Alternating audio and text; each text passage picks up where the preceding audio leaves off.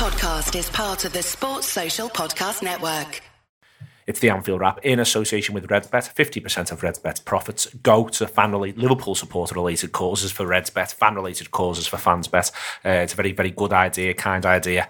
But if you gamble, please consider doing so through them. If you don't, then please don't. Move on. And regardless, begambleaware.org. We're here to talk about Liverpool versus Chelsea, or more accurately, Chelsea versus Liverpool. I'm Neil Atkinson. I've got Paul Senior, Adam Melia, and Rob Gutman with me to work through that fantastic time, and Rob and Paul were there. How crazy was it when Sturridge does that, Rob? It all went off, Neil. It proper went off. I haven't asked you yet. I haven't asked you in real life or anything. So how brilliant was it? It was great. I had a proper stranger danger hug there. Was good and clasped for that. Slightly bit too long. All right, mate, thanks. All the best. I'm still enjoying the goal, though. I'd like to celebrate with my son. But give me a number later. And yeah, no, it was as big a celebration as I can remember in a while for a goal that didn't particularly define anything. But I think it was massive relief. It was a bigger goal than I think even if we'd won it late on, because everyone was very invested in not losing that game when it became clear that we could actually lose a football match for the first time. Not just not win all of them, we could lose one. And it would have been represented quite a sudden jolt back to reality, almost a feeling that maybe we're not in this title race. Maybe we've just had a few nice games. But I don't know, symbolically it felt like a massive goal. Yeah, I mean, for me, I was the very, I was the very front of the upper tier, and I was sort of affected by limbs from behind me. You know, it was quite a special end to that game. I mean, I thought the away end was decent, but you know, I think it was one that was growing more and more frustrated, and I think the reality that it wasn't going to be our day was sinking in. And then, you know, it's not even a chance, so it just takes everyone by surprise. I mean, I think it's that moment when everyone realises what's just gone on, and it absolutely goes off. It was great. There was lads, as I was saying, I was at the very front, and there was lads standing with no hands on top of the looking over the lower tier. It sent me west because I thought he's going to fall there. So I wasn't quite comfortable, but we had a lovely time. As a game, Rob, again being in the ground, I just want to get your views on this. Firstly, I thought it is, and having watched it back, you know, I think it's difficult to argue it's not a tremendous game of football. But the thing that grabs me is the sheer speed of it, especially that first half, the quality of these footballers and the pace they play at. It's one of the fastest. That first half, honestly, when I looked at the clock on 8 minutes, and I felt like I'd had 20 with everything that had gone on, but also just the sheer amount of movement that there is everywhere. Yeah, I think it's a theme of our games against Chelsea in recent years. They're frenetic, aren't they? In some ways, I feel it's our hard. I know they're always a good team, but almost our hardest game. In the game, I'm always a lot less. I've been more comfortable in games against City in recent times, and I know we've raced into Leeds. Chelsea just feels like it's never going to let up. The whole bloody thing's never going to let up. Just like the away end, it was a very good away end. It just, even Paul says even though there was a point where I thought it was drifting away from us, our crowd really resurrected itself, and I think contributed to seeing us home. So yeah, to answer to one question you asked and one you didn't. That's fine. There you go. Adam, one of the things I put in my piece post-match, because it occurred to me literally whilst I was writing it, that when now on terrestrial television people see the highlights of football matches, they see the incidents. And one of the things about that game and these games that are like this is you're never more than 10 seconds away from a potential highlight. And I think that's something that's really hard to put over now for the casual viewer who doesn't get to watch live football matches. When you watch Liverpool versus Chelsea, you could just pause it at any point and you can well imagine how there's something that would make the match of the day highlights reel just about to happen, because these games are that frenetic. They're nothing but potential highlights. It's true, yeah, and there's more, as you say, probably more highlights in any 1 minute than there is in, you know, the kind of Burnley v Cardiff or, you know, games like that still do occur and pass completely without incident. I haven't watched the whole thing back again, and I wish I had, because I feel like I've seen Match of the Day. But yeah, you're right. I mean, I looked at the clock on 16 minutes and I was exhausted. I was shattered. I couldn't believe that it was only 16 minutes. And it is strange the things football does to time. It's I mean, I think it does bear repeated viewings, and the more you watch things, the more you can sort of start to take the emotion out of it. And I think that's what was so exhausting about it. It was an emotional encounter. And I think, like as Rob said, they do tend to be. It's possibly our hardest fixture, our most horrible game. You know, Old Trafford's not good either, but playing Chelsea is just it feels like we can't quite ever get one step ahead of them in a way. You know, we've done something, they've done something, and you know, they were kind of written off widely over the summer. You know, even by their own fans, there was talk of, you know, crisis and things like this, which.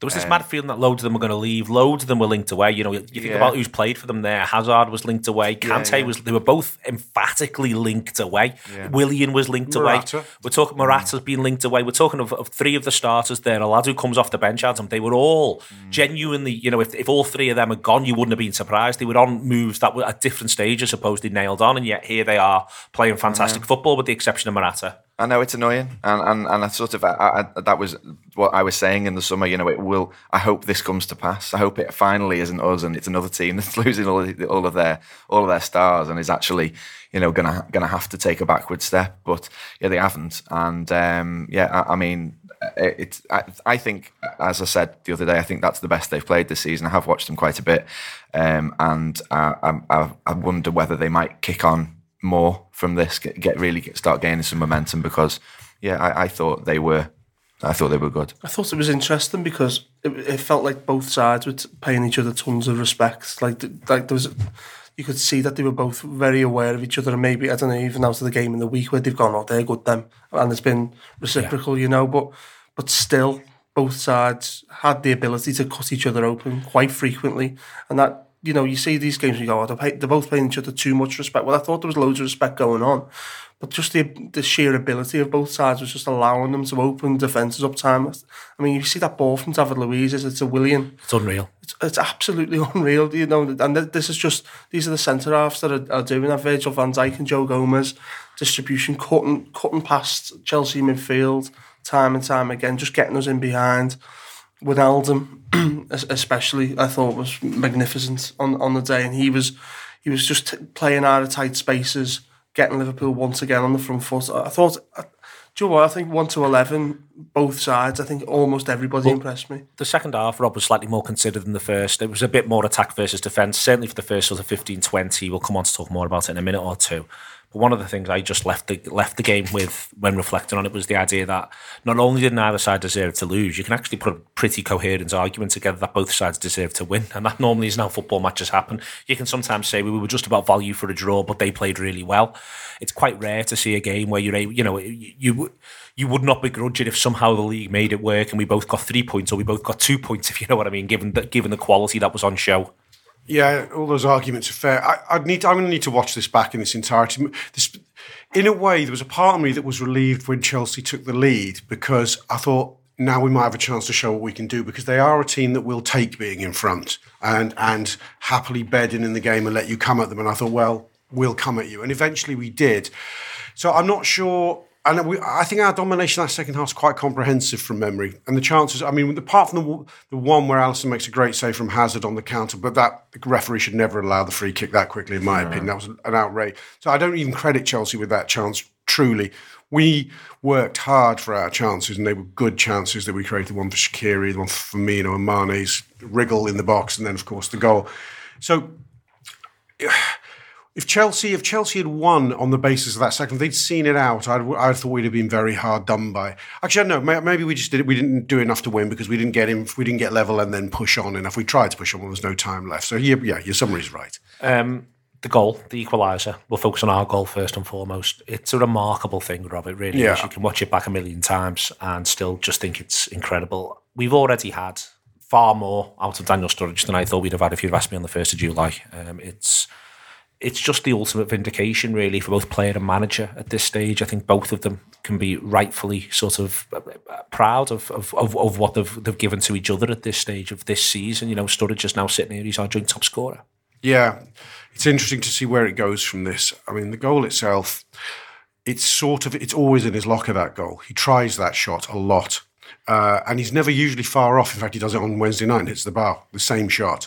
He scores that goal against West Brom, doesn't he, a few years ago, more or less. And then he does try. Where he goes from here, I mean, Paul and I were talking in the car on the way back. I said, I'd love him just to get a comfortable, from the bench, 12-goal season. That would be lovely. You know, he's back, he's in the zone. You can use him again next year and the year after, possibly. Give him a new contract. I don't quite know where it goes from there. I think there has to be a game. No, this is me almost sounding like being negative when it's entirely positive. There has to be a game soon where he starts and we go, Daniel Sturridge was effective all the way through. He wasn't Roberto Firmino, but he was effective. Didn't just get against Paris Saint-Germain, wasn't he? Yeah, I thought you thought it was Paris Saint-Germain. Yeah. He was okay. Yeah, he scored. He gets his goal there. I'm not sure. I think he was okay. I'd like it almost to not be coloured by the goal that he gets, the talismanic goal he is getting every single time because he's such an outstanding goal contributor, and all his goals have been amazing. Most of them have been of a very, very high standard. I'd almost like to see what a Daniel Sturridge game entirely without the goal to sort of colour it is going to look like from here on in, to see whether he can just be this sort of totemic figure from the bench, or whether he can actually be. Firmino's out for a month. It's Daniel in. I want him to get to that stage, I suppose, or we can go, okay, Bobby's out for a month. Sturridge can do the biz for us. I think his mindset would make his current mindset, from what you can see with Daniel Sturridge, would make me comfortable with that. He's very determined. You can see even in the celebrations, he's almost going like, you know, I almost understand, but I am back. This is me back. And I think, I don't know if Rob's being slightly unfair on him or what, but I think... Just a word of caution, I suppose. I thought his movements, his general work, I enjoyed his Paris Saint-Germain performance much more than I did against the one against Chelsea in the League Cup, for example. But that one, he's surrounded by the first team as well, you know, and he looked like he fit in the system, maybe for the first time ever. It didn't look like a big, obvious change, which is maybe what we struggle to adjust to when he plays for us now, is that stylistically him and Firmino have been different, but I think Sturridge has gone, well, actually, I'm going to be more like Firmino. Would you start him in Napoli? Yeah, probably, yeah. I don't see why I wouldn't. With City on the horizon, I don't know what fitness levels and stuff like, but that's an intense game at the weekend, so I wouldn't be adverse to starting him against Manchester City. Now, he's got to that point, you know, I would prefer the front three, but if they're not firing or not fit, then yeah, Sturridge can come in. I'm comfortable. That's what I was going to say. Is I can see sort of where Rob's coming from, and I guess we'll see. Where, you know, and I think that's all you can say about that. I actually think that at the shape of our substitutes, you know, specifically Sturridge, mostly Sturridge, is great. You know, that I'm more worried about the starting three in a way, because they are much as we're still doing basically the same things. It's if it continues to kind of not come off for Mo, then it does start to. It's been a thing. It's kind of been a thing, and I think we're sort of not sure how much of a thing it is and what it is exactly. But there was a point that Sean Rogers made on the review last week about how Liverpool need to be better in the last 20 minutes of games. And I was thinking that having, I'm sure you'll probably talk about it on the review, but that last 20 minutes was really heartening based on that concern, because we haven't been strong enough towards the end of games. Jurgen Klopp's side hasn't been strong enough towards the end of games. We usually, if we're going to do anything, we'll concede.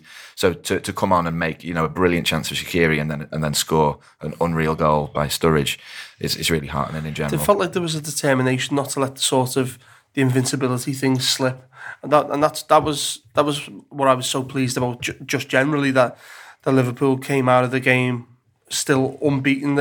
Just that little phrase, you know, you could have come out of that and went, do you know what, we played really well, we were unlucky. It's a shame that Chelsea got the points, but no, actually Liverpool was so determined not to let it slip. You know, I thought 2 defeats to Chelsea in a week would have been a hard thing to swallow, despite the fact, you know, the League Cup I could have give or take this year. But I thought that was one of the most important and successful, obviously, uses from the bench in Klopp's reign at Liverpool. First time. Sorry, Rob. If you wind the clock back a couple of months to Kiev, this Daniel Sturridge coming off the bench rather than that Lallana sub or whatever that you have to make. It's not just. It's also not just. Different. Yeah, and it's not just Daniel Sturridge. It's the fact. look, why United was so often so successful under Ferguson is because of the quality they could make from the bench. I know it's a cliche, but Sheringham and Solskjaer back in the day, they're putting 2 on Berbatov and Tevez or whatever it was, and you go, for fuck's sake, really? We're able to put, I mean, they put Morata on, and I'm going, okay. But £60 million striker. Yeah, exactly. But we're able to bring in Shaqiri, Sturridge, and Naby Keita. There's a lot. They're all worth a lot of dough at their best. Okay, different values for different ages and things like that. But it was a potent statement front, a change. We end up with 4 attackers on the pitch, don't we? I think it's not been talked about a lot. I think Naby Keita was really, really influential and really, really important. He's a good sub, isn't he? Yeah, we were talking, Paul's dad, Paul loath to agree with his dad, but Paul's dad was talking to us on Paul's car phone on the way back, and he rightly said, I think Naby changed the game. He got us 10 yards further up the pitch. I thought he was very aggressive. The balance in the midfield was better. Okay, it's different against tiring legs who wanted to drop 10, but he took us 10 yards further up the pitch. Shaqiri's running took us 10 yards further up the pitch. It's actually interesting, just to interrupt for a second, that Henderson was a good sub when it was the other way around, sort of against Palace. So it's sort of good that whichever way we go, if one of them isn't quite, is looking a bit more lumpy, like Henderson was the other day, then, Keita comes on, and vice versa. Henderson's been able to come on and look like a captain and take us through to the end of games. Yeah, I thought, that goal from Sturridge, I know it's out of the blue, but if you look at it, Chelsea are backing off. And they're backing off because they've been stretched in the previous 10 minutes by the running, of Keita and Shaqiri. So, I mean, they'll look back on, they're doing their podcast of this and go, how much bloody room did we give him? They stand off a long way from him. It's Kante, isn't it, who's a couple of yards away from him, and he just throws the leg. And I was sort of made up when I watched it back, fast forwarding through a bit of it this morning. And yeah, Keita's sort of pressing him, but not in a sort of Kante is pressing him in a way that's not sort of familiar with him. It is quite withdrawn. It's a little bit standoffish, which is the opposite of what he is. They were tired. Yeah, they may be. Yeah, they may be. And I think the thing as well is that they're playing rotated squads in Europa Leagues where we're playing first teams in the Champions League, and I think that's something to consider as well. That Chelsea did look leggy last 15, I would say. They have a little go after the goal, but it's mainly from set pieces. But yeah, I think we've got to consider that we're playing more serious games than Chelsea and have done since the start of the season. I think there's loads of questions around the way. Certainly us, Chelsea and City, Adam, are, and I can probably, in fact I would add Spurs into that, are in the last 20 of games, because I think it's a really valid point to say we're not great in the last 20 of games. But I think if you play with the intensity that you play with for the first hour of games, there is going to be that idea of a drop-off. And then there's also the idea that you're not used to having, because your A game is that intense, your B game, when you're trying to be less intense, is maybe just a little bit less effective. Like, other sides are better at playing slightly lower intensity football because they're doing it all the time, whereas you're not doing it. You're doing it as a recourse when the other thing's not worked, if you know what I mean. And I actually think we benefited from that the other way around. In recent weeks, we've been the side who are on top in games. We've been the side who are ahead in games. We've been the side whose A games worked. And then it begins to decline a little bit because you can't keep it up. Chelsea found themselves, I think, in the position where suddenly they were like, as Rob says, when will this Liverpool side go away? There's just another wave of them and another wave of them. And yeah, we see the Louise clearing it off the line as brilliant for Chelsea. If you're a Chelsea supporter, you are actually going, they're going to get one in a minute, because they're hurting us and they're pushing us back. And that's been my feeling about this Liverpool side for the last year at least. Is it, if we're missing chances, I'm not thinking it's going to be one of those days. I'm thinking we're going to score in a minute. I think that we looked tired as well, to be honest. I thought I thought before the changes, and sort of I guess the substitutes were the people that were most noticeable after the subs were made, and I guess our subs were better than Chelsea's subs because theirs didn't have the same impact that ours did. I thought taking Giroud off was mad. I didn't quite understand that, because I thought he was really bringing Willian and Hazard into the game. When he took Morata off, they lost something from it. Yeah. And who came off for Barkley? Kovacic, and they missed Kovacic. So Kovacic was brilliant, and he was brilliant in the week as well. Yeah, really good. Really. Yeah, I think it might be that, in fact, that's made the difference for Chelsea. Was he like right at the end of the window? They got him as well, and that really has that span. Part of the Courtois deal, wasn't it? Yeah, it's properly span everything on its head. I think how good he's turning out to be. So keepers good. Do you know what? Just digressing on to them about them.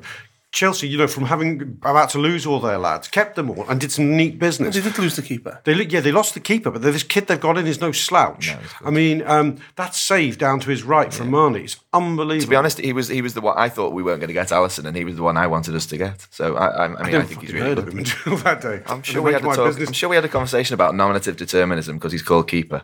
Did we? We talked about every keeper in Europe, and I just don't know where. Yeah, he's Johnny Unpronounceable name. Sorry. Well, so as I guess as you were saying, Neil, it was. I think that us being able to enliven it better than they could is a really promising. Do you know what? Just thinking about this last 20 minutes thing, if we can stay on it. Your ideal is actually how we played at Stoke away last year. Is it last year? Yeah, it is. Yeah. Where he brings Salah on, doesn't he? Yeah, Stoke still had some fight in them at that stage of the season. It was like October, November time.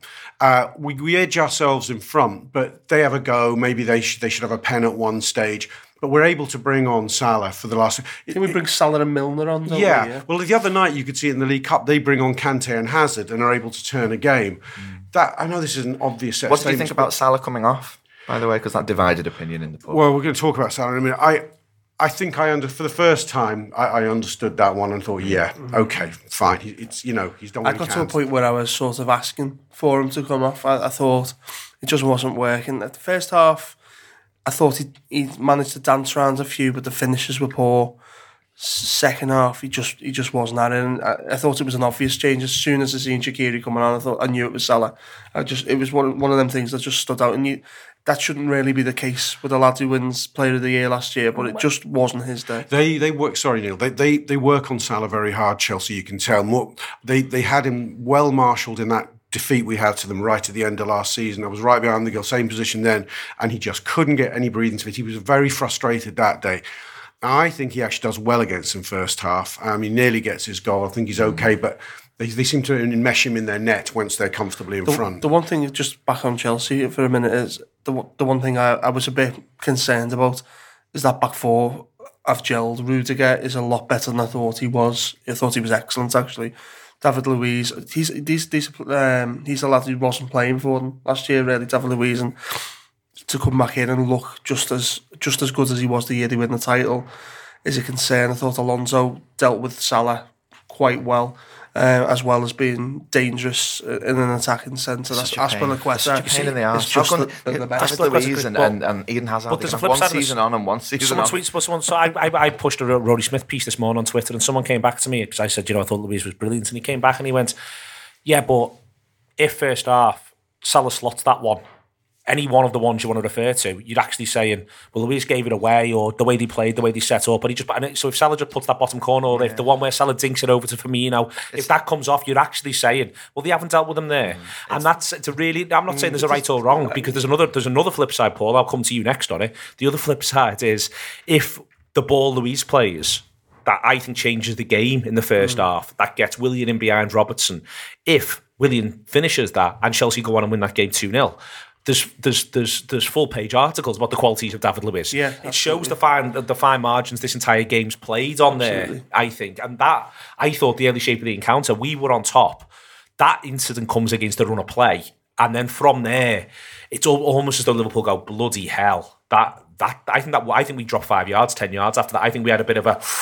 That was a bit moody, wasn't it, boys, about us? Yeah, but him and Jorginho especially have got it in the locker. So Liverpool were allowing Chelsea centre-halves to have it, but if they've got that range, then you can't be pushing them up. You can't, especially with Hazard and Willian in behind.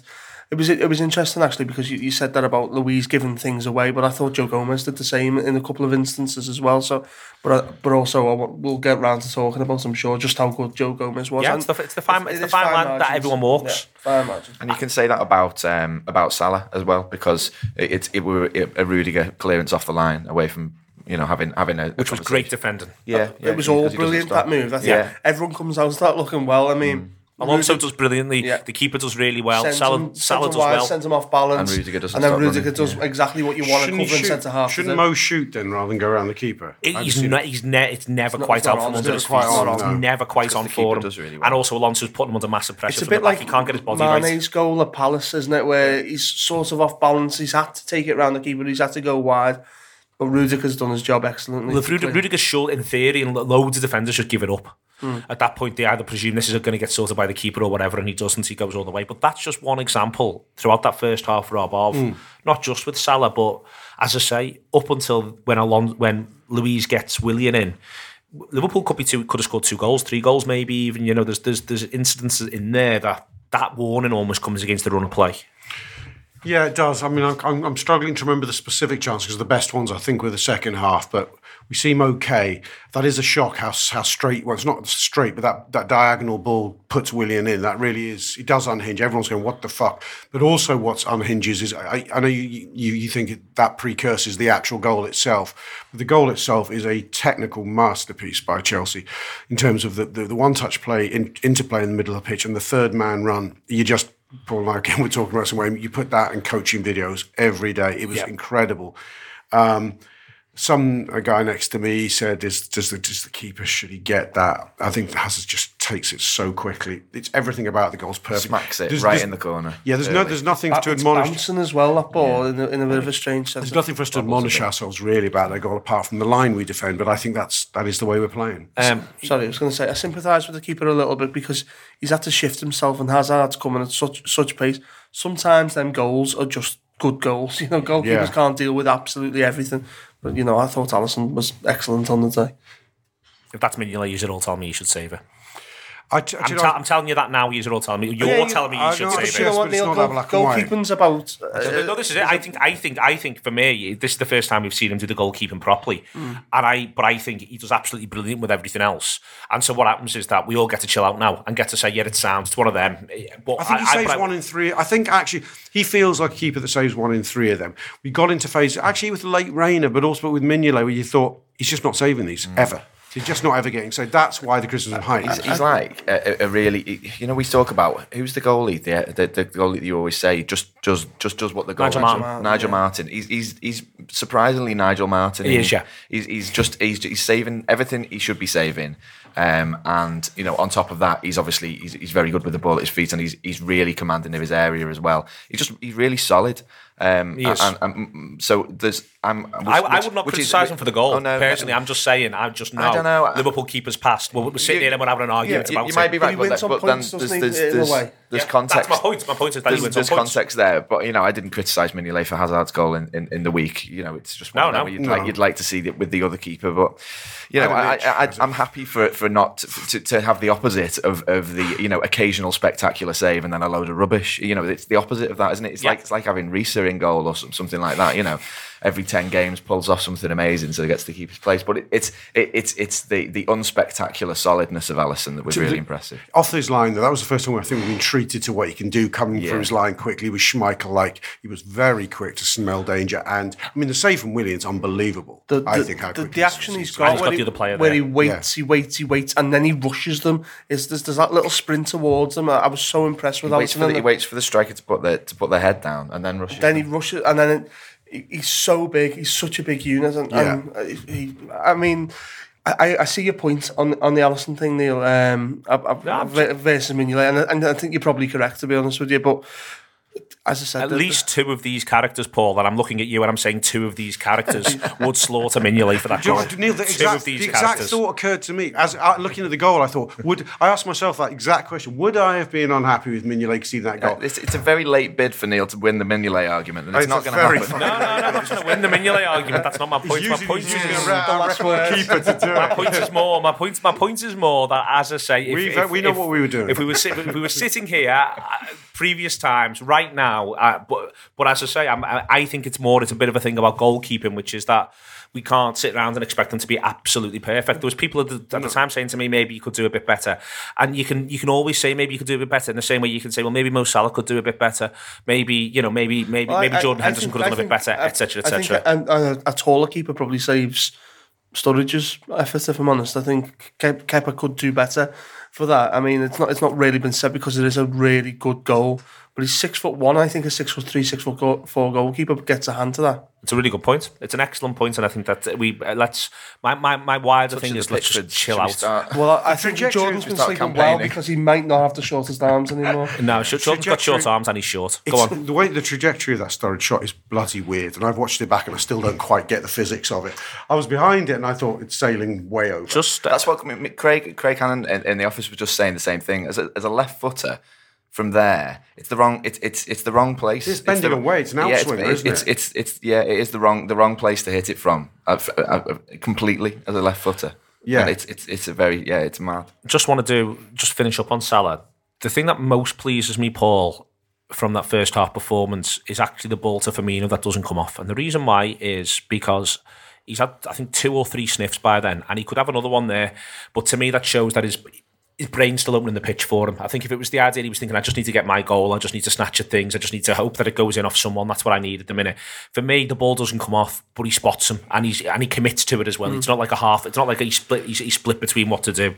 He commits to him. I just think he needs to relax a bit, to be honest. We had a bit of this last season with Mane, didn't we? And the Burnley game in particular stands out where But then with Mane, it was like his touch wasn't coming off, and it like balls were bouncing off him. You go, oh, bloody hell, Sadio, sort your head out. You're such a good footballer. With Salah, it's not been that. You know, he's dancing around people for fun. His general play is absolutely fine. It's just the bit he was so cool with. The finishing bit is the bit that's missing. But I thought in general play, Salah was all right. Don't get me wrong, it's far from his best game, and I understand why he's hooked, because second half especially, I think it looks he's starting to slow down a bit. But yeah, I don't think there's I almost don't feel like he's not confident, if you know what I mean. I still feel he's got that little bit of swagger about him. But he still looks like he thinks he's the main man, albeit a bit angry with himself. We're a bit. The Mane comparison's right. I mean, okay, the Burnley game, he was particularly poor, but I think he was done well.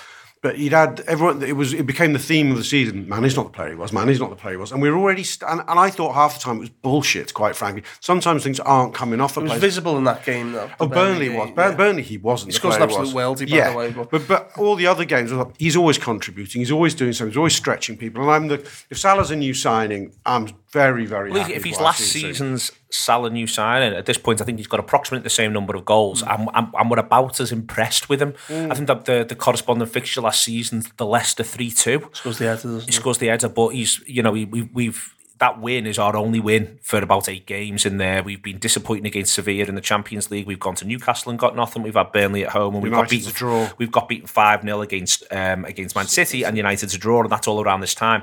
And no one was raving about Mohamed Salah. We were all saying, yeah, he's doing all right. No one was criticising him, but no one was raving about him. And I think that's if I was the manager, that's what I'd be harking back to, which is that sometimes this is just literally the way the sport works, mate. Last season, for instance, Cristiano Ronaldo only scores about 2 goals first half of the season and finishes it with 28. Harry Kane's always had this August thing, hasn't he? You know, maybe Salah's a bit of a slow starter. You know, you never know. Well, you know what? If that's the case, I'm happy because of the start we've had. He also doesn't get a pen the way the likes of Kane and Aguero do, just to like tick their numbers over. Do you know what I mean? We had a penalty or 2 now. Well, Milner's been taking them, which is the right thing to do. It is the right. It is, of course, it is the right thing, but often that helps. Yeah. So people go, oh, like Kane's. Anyway. Again, I've asked you about Sturridge. He comes off on 65. Salah, you starting him in Naples? Do you know my only problem is I was going to say this earlier. Does anyone see Sturridge and Firmino as a pair yet? Well, it's interesting that he plays Mane against Chelsea. That's what makes me think Salah probably starts in Naples.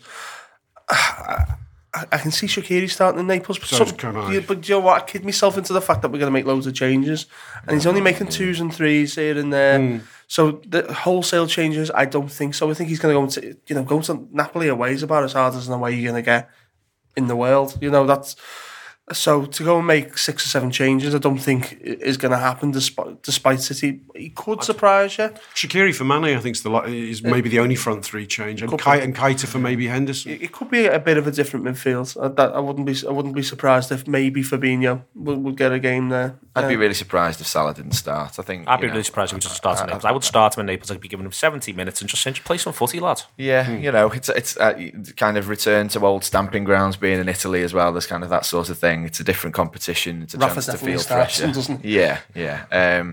So it's I think he starts. I'm not sure exactly what the front three looks like in terms of the other two. Because I don't expect all three of them to start. Because can he play Firmino, Sturridge, and Salah? It's not. It doesn't sound right. In the past, it's meant that Firmino hasn't been as effective at all, and that's had a knock-on effect on how good the other two can be. That's the problem, I think, for Daniel, is that he has to wait to Firmino to drop out to get his starts, and not the other two. As I say, I just think it's at the minute he's just a really good sub to have. There could be a chat around him going Sturridge, Firmino, and I don't know, almost a diamond. That wouldn't surprise me if he actually changed the shape. I think we might see that for the Red Star games or around that sort of time is when he just might do because of something the like options. That. Yeah. I can't seem to make it the system like a big full change. It's the left hand side. I think we're struggling with. I think it might be that Mane gets a little bit of a rest and it becomes Shaqiri starts off the left. Salah and Firmino is what I think he does. Though I would be absolutely fine if he decides to rest Firmino as well as Mane, and play Sturridge. But I just sort of think he might decide he wants Firmino for the rhythm and also for Firmino to be the man who stood next to Mohamed Salah, because he's got loads and loads of evidence that everybody likes that of those two. I think he might do that for this one. He has one more option. Can I just posit it? Naby Keita in the front three. I don't know. But I taught myself into that for Chelsea, and when it didn't happen, I've sort of ruled that out maybe happening. I think Naby Keita plays, by the way, in Naples. I think Naby Keita starts in Naples, and then it's a bit of a toss-up for who plays against Manchester City. Anyway, second half shape. There's a question really watching it back, Paul. First 20 minutes of the second half is whether or not we push them back or they decide they're going to sit back. I actually think we push them back because they have a decent 10, I think 65 to 75, around that sort of time, where they make nothing happen for a while. Yes. And so I think that tells you that they would rather nothing was happening, if you know what I mean, than the idea they were sitting there and absorbing it. Yeah, I mean, I think the Shaqiri change puts Liverpool, there have been a period of almost like a sterile period in the game. I think what Shaqiri, after being on for about 5 minutes or so, starts to actually, he's swapping sides. He's quite often out of position and having to find himself trotting back across the pitch, I noticed. But he was influencing it more than I think may have come across on the telly. He was quite busy. He's got like this almost... do you know when like your best player gets annoyed and he almost wants the ball all the time, gives him... He's so... What's the word? He's so happy to have it. He wants to force everything. He's trying to force it, and it's such an effective substitute that because Liverpool was starting to lose a little bit of rhythm, starting to lose tempo is probably the word. They were starting to lose that tempo, and Chelsea were happy to put the foot on the ball, knock it around the back four, let Jorginho have it, spray it around a little bit. But Shaqiri stops that from happening. I think Klopp actually got his substitutes perfect at the weekend. Yeah, I noticed that there's a period in the second half where they start bringing out some songs and Chelsea don't sing anymore. They actually heard one man went to fucking mow. Now, that's... Chelsea think they're in business by the time that happens. But you know what? It lasts about 5 minutes. And as you said, Shaqiri shuts them up and suddenly our end is as loud as it's ever been at 1-0 down. There is also not just chances, Adam. There's also chances to create chances, and I think that's important. I think that also tips the balance a little bit back in our favour. Everyone begins to go, okay, this isn't finished, and I think that's the thing. This isn't finished. This thing's on, and I think they're defending well to stop the chances that should be chances more than we're actually attacking poorly. I think at times when you're in the ground or when you're watching it on television and in different ways, you can grow frustrated when, for instance, well, why isn't he playing that pass? Well, it might look easy on telly, but in the ground, he's got 3 men blocking the lane off, and he either can't see it or he just can't play it. And I thought that they defended well. I didn't think I was ever looking at it going, Liverpool aren't still attacking well. Yeah, they did. I think we've said that they retreated a bit, and that's allowed that to happen. They've tired. We've made some good substitutes, and it is as I think I said to you during the game, and probably on the pink as well. Although God knows, It was that we do much of our best work through Robertson, and that was sort of stopped from happening the whole game because of how good Azpilicueta is. That side of Chelsea's play is just keeps him completely busy. Basically, he's never really able to sort of join in the attack. It's almost illegal how good Azpilicueta is. It knocks me sick. Having said that, he's bothering me all game how good he is. We get back into the game because we have managed to get, I think, Mane and Firmino in tandem with Robertson. That opens up the pitch for us. Yeah, so that's what I was just sort of having that same thought of because it is obviously like the goal comes from that side, Shaqiri chance comes from that side as well. So and the Mane chance as well. Yeah, and so I guess maybe what we've done is kind of overload them on that side. Yeah, exactly. I do find it interesting though, and when I say interesting, it's not enough of a string to our bow. Our right, I think our right needs to improve. Trent doesn't get anywhere near the amount of support that Robertson does, and I just think that in games like that where their right back is going to be brilliant, and there are going to be some good ones that although none as good as Azpilicueta, we do have to. It's a bit of a puzzler for us to try and get around because we sort of just back Trent to whip something in. And that's not what we do with Robertson. We sort of actively discourage him from whipping anything in, really. The gap between Salah and Trent in games is bigger. Yeah. Salah is looking for Firmino. He wants to be within 10 yards of Firmino, and he'll have Trent 20 yards wide of him. Whereas the other side, that doesn't seem to happen, does it? No, there's Milner's there, Mane's there. And they can play, and so many of our goals come from that. So there's something happens when we make our substitutes to mean that I guess it's the presence of Shaqiri probably on the other side that means we can kind of overload on the left and still manage to create things despite them having their good players there. The Shaqiri miss it's a blow for. Let's be really clear. It's a really good run, Paul. It's a run that shows that he can think like the centre forward, like the lad has to come in off that flank and be the centre forward because we've all shifted. We've all gone 15 yards to the left for this thing that Adam's talking about. So it's a really good run, and he's also trying to do the harder thing and the right thing. He's trying to just sort of guide it. There's an argument to say you should go the other side and take the play away from the momentum. Put the ball back from where it came from. Yeah, there's an argument to say you should go that way, but I think he's trying to just sort of. He's trying to have it nestle into the corner. It may just simply be he's trying to be too short. It's on his wrong foot as well, isn't it? And that's what I sort of took from it. Didn't look natural, but I was sort of making that argument in my head. But I thought if you used to playing right hand side and you left footed, then if you're going to have been in them scenarios a number of times. So I can only just say it's a poor finish. Really, I think Andy Robertson's ball is absolutely whippy delish, it's fantastic. I wanted to get that in there, it's a fantastic ball, and I think Shaqiri should just basically do better. He should. But he's there. I mean, I take encouragement from where he's at. But my thing though, Rob, is I'm now at the sort of point where I think he just needs to score one. I think he needs a Liverpool goal. I think if he's probably got a Liverpool goal, he's probably more relaxed on that. There's so unfortunate with that free kick, isn't it? There's probably a hell of a lot going through his head there all at once, and it is a shame that it's it almost feels like too big a goal for it to be your first Liverpool goal. The first Liverpool goal is a big deal for any player. It almost felt like it was just going to be too big. Sorry, I know you're talking to Rob. No, carry on, Rob. Yeah, he does. I'd like to see him get a couple of games on the run starts. I think that's the next batch for him, though, isn't it? It's the other side of this international break. He gets this. He's been really focused and he's quietly contributed. And actually, not quite. I mean, Southampton, he's great, and he gets hooked at half time. He hits the fucking bar with a worldie of a free kick, makes the first goal. There's so many little. You could do a lovely little tape of Shaqiri's best bits so far in a very short space of time. Contribution per minute. I don't know if that's a stat out there at the moment, but he's certainly got sort of numbers, hasn't he?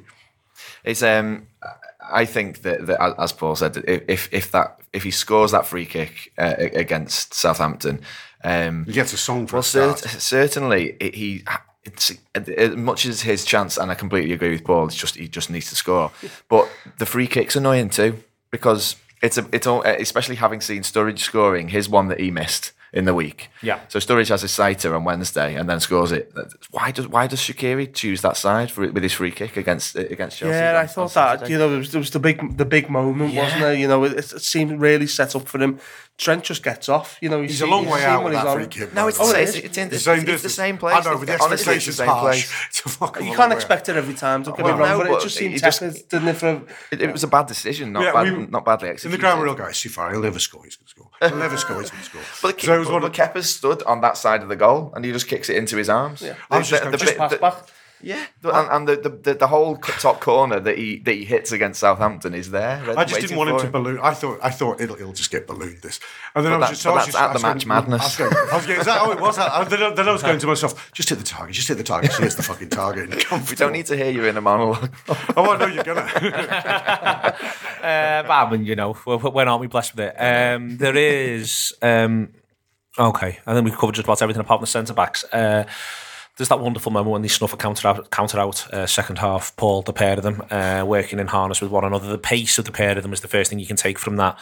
But they're hugely impressive again. Liverpool concede, and they actually concede 2 or 3 good chances up to a good Chelsea side, and it's worth pointing that out. In the same way that, Chelsea's centre-halves, we can walk out of that game and say they played well, Liverpool just attacked well.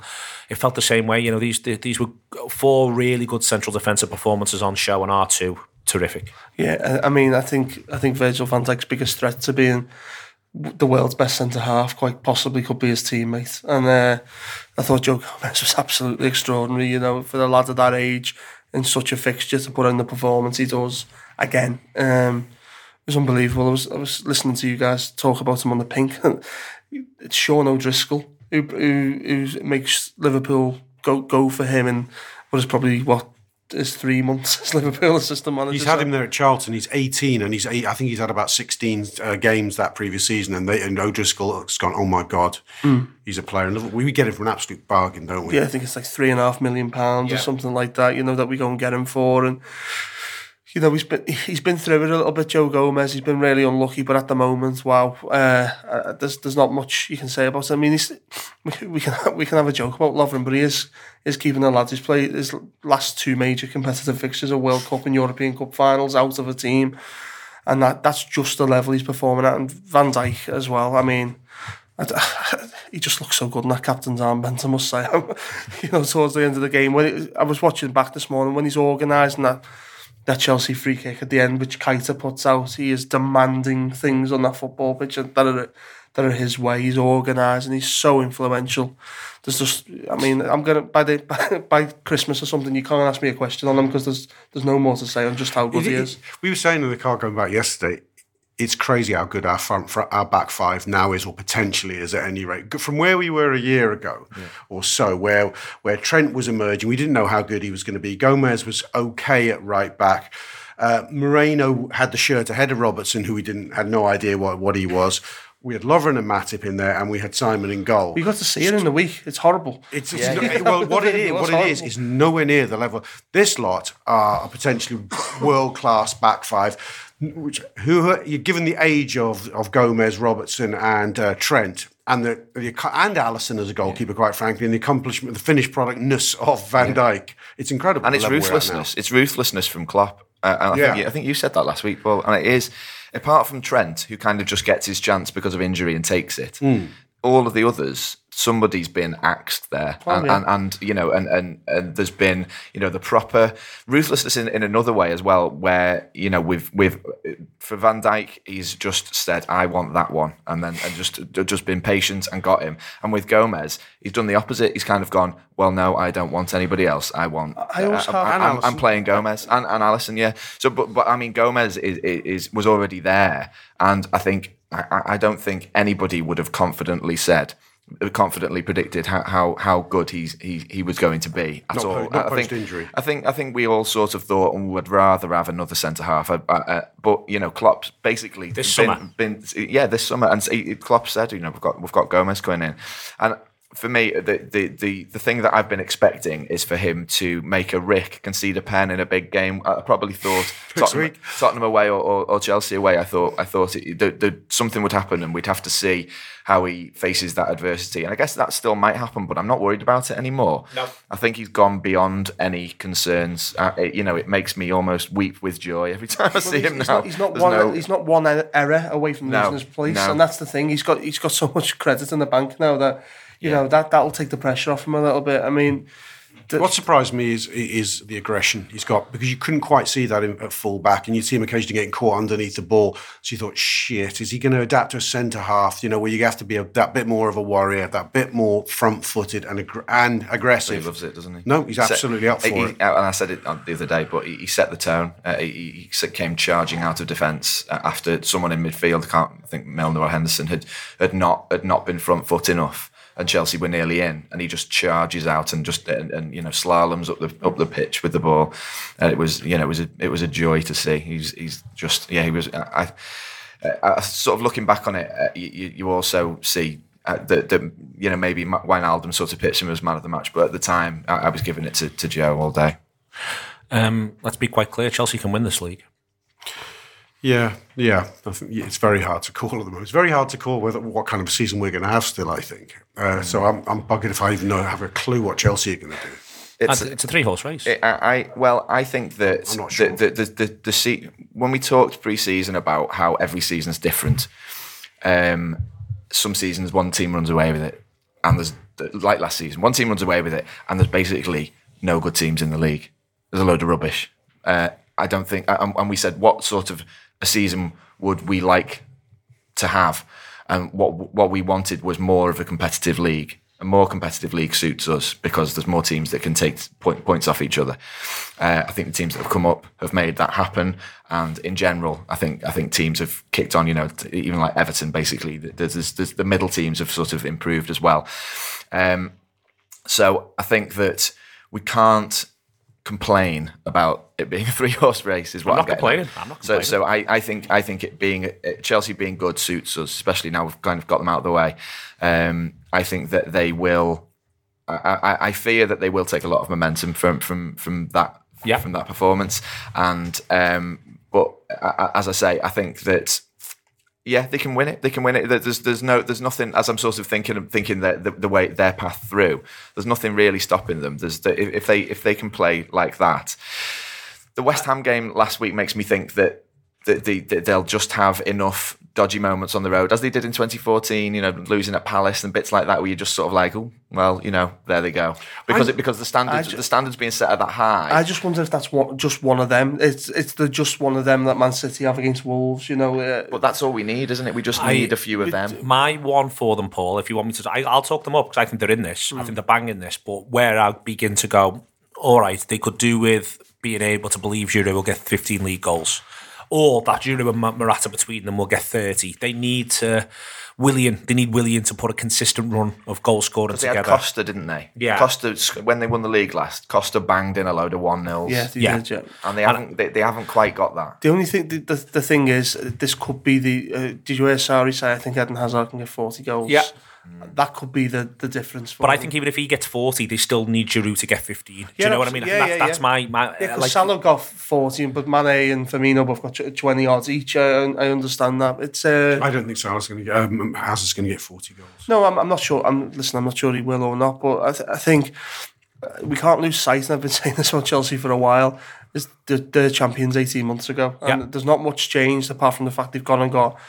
A very good manager, and he's drilled them and organised them very quickly. He's got, in the way that when Mourinho got Fabregas and Costa in the same summer, and they seem to be like missing links. Mm-hmm. He's done the same, but this year it looks like it's Jorginho and Kovacic.